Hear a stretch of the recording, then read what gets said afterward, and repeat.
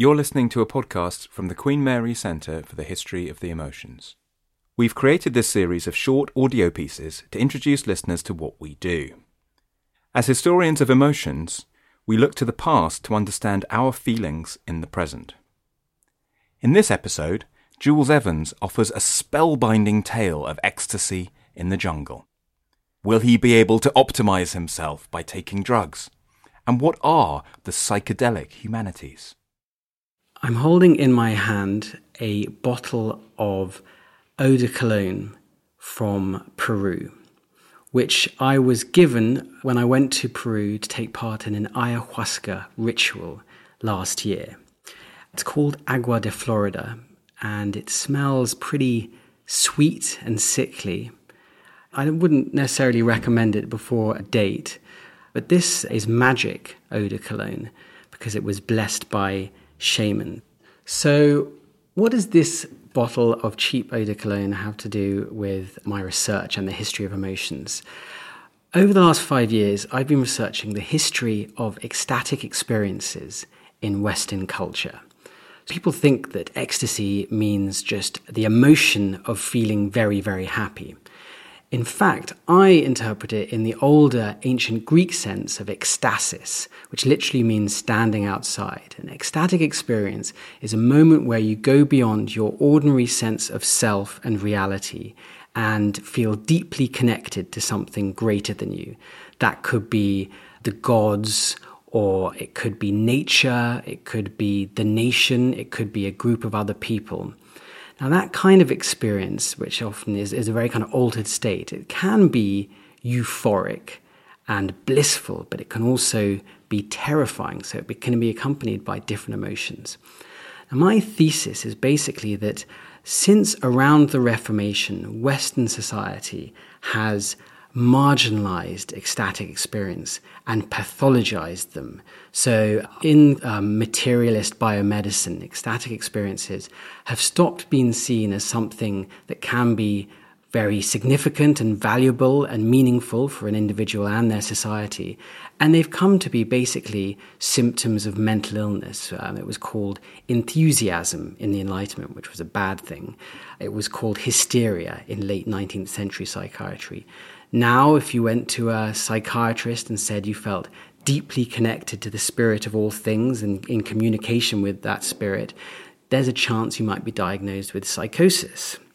In the words of Aldous Huxley, if you have an ecstatic experience today, you keep it quiet about it in case you're sent to the psychiatrist.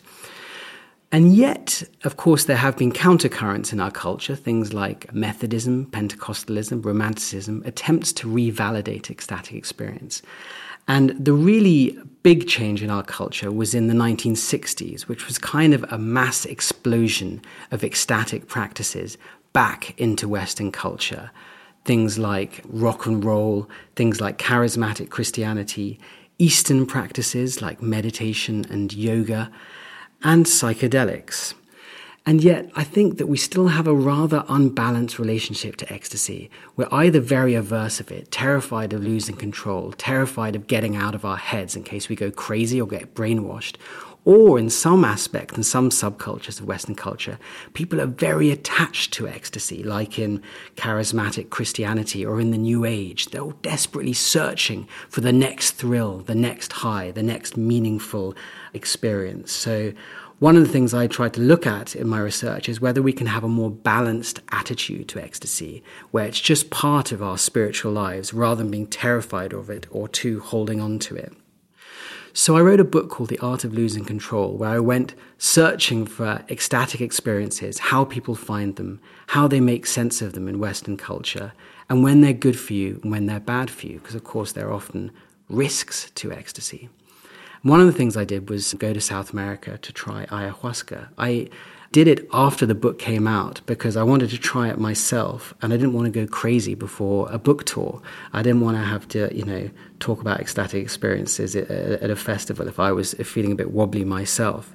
So I cleared the decks, finished all the book publicity, and then went to Iquitos in Peru. So we flew to Iquitos, which is this town in the jungle that you can only reach by plane or boat.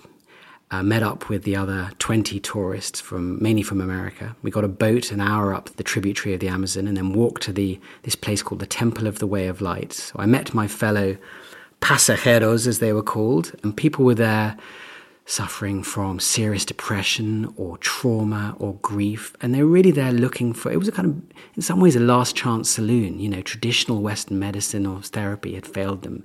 A lot of people were there looking for healing. And other people were looking just to kind of find a connection to God.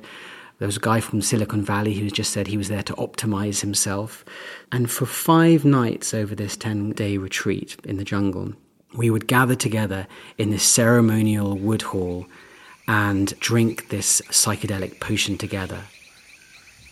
So imagine the sounds of the jungle. You're sitting there, you've just drunk this potion, you're waiting nervously for it to take effect.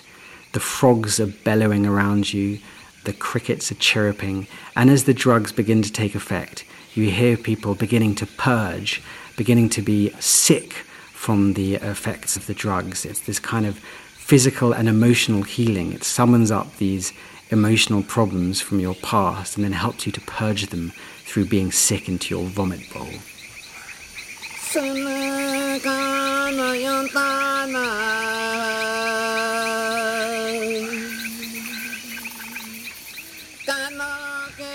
And I want you to imagine you're in there, you've just drunk this rather disgusting potion.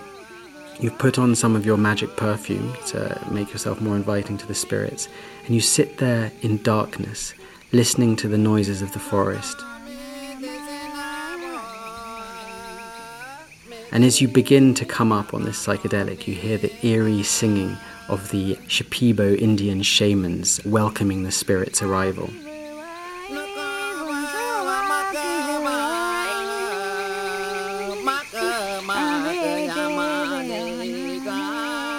And after about 45 minutes, you start to come up. You get what's called the seasickness, this rocking feeling, literally like you're in a hammock.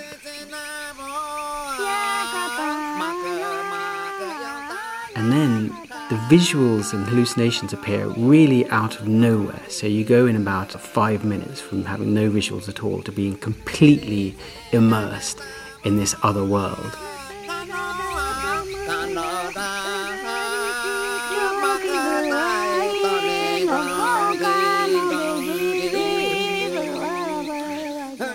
And then what happens over the next 4 hours is you have a kind of lucid dream where this plant shows you aspects of your life or your relationships or your past lives which you need to work on. At least that was my experience. If you can imagine this psychedelic potion as like a life coach guiding you and giving you advice. And I found it terrifying because it was an experience of full-on ego dissolution where at times I couldn't remember my name, I didn't know where I was, didn't have a body, so that was scary. But also very healing and therapeutic and bizarre. You know, you drink this plant potion and it gives you all this great advice. So when I came back to England, I wondered, was that what everyone's experience of ayahuasca is like? And is the way that Westerners make sense of their ayahuasca experiences similar to the way that the locals make sense of their experience? Do the Westerners and the local shamans have a similar idea of what's going on? And what I found out is that actually the Western tourists and the local Indians and shamans have completely different models of what's happening and of healing and of reality. Westerners bring a very kind of psychotherapeutic, New Age and Christian idea of ayahuasca healing, where they go beyond their self and connect to some kind of transcendent reality, which they might call Mama Ayahuasca, but it's a totally benevolent kind of deity who helps them to heal by guiding them through their emotional problems, mainly from their childhood, and they learn to kind of forgive their mummy and daddy and so forth. In some ways, a very Western model. For Amazon Indians and for the shamans, if you get ill, that's probably because someone's cursed you. It's a sorcery model of illness. So you take ayahuasca with a shaman to identify who is the person who secretly cursed you, to remove that curse and possibly to get your revenge. Really, they've got very different models of what's going on. And yet the Western tourist and the Amazon shaman meet in the incredible intensity of this ceremony. and everyone goes away happy, even though there's been two different models of what's happening. Anyway, it makes me wonder, what's the place of ecstatic experiences in Western culture?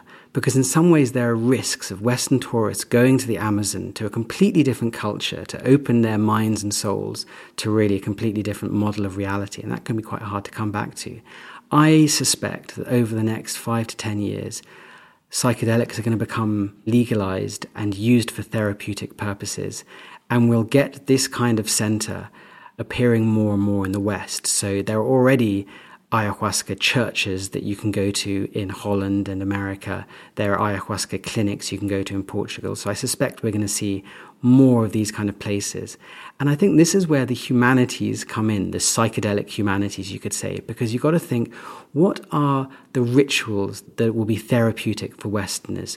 What are the theologies and ontologies that make sense of the psychedelic experience in healthy ways for Westerners? What are the kind of guidelines, the ethical guidelines that clinics like this use so that people can go beyond themselves safely? And that's where I think the humanities have a real role to play.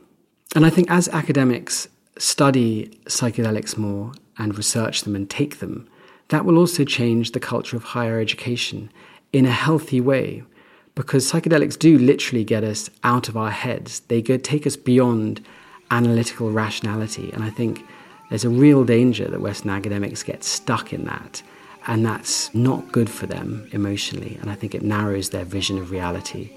So that's why I think a more ecstatic university is a good thing.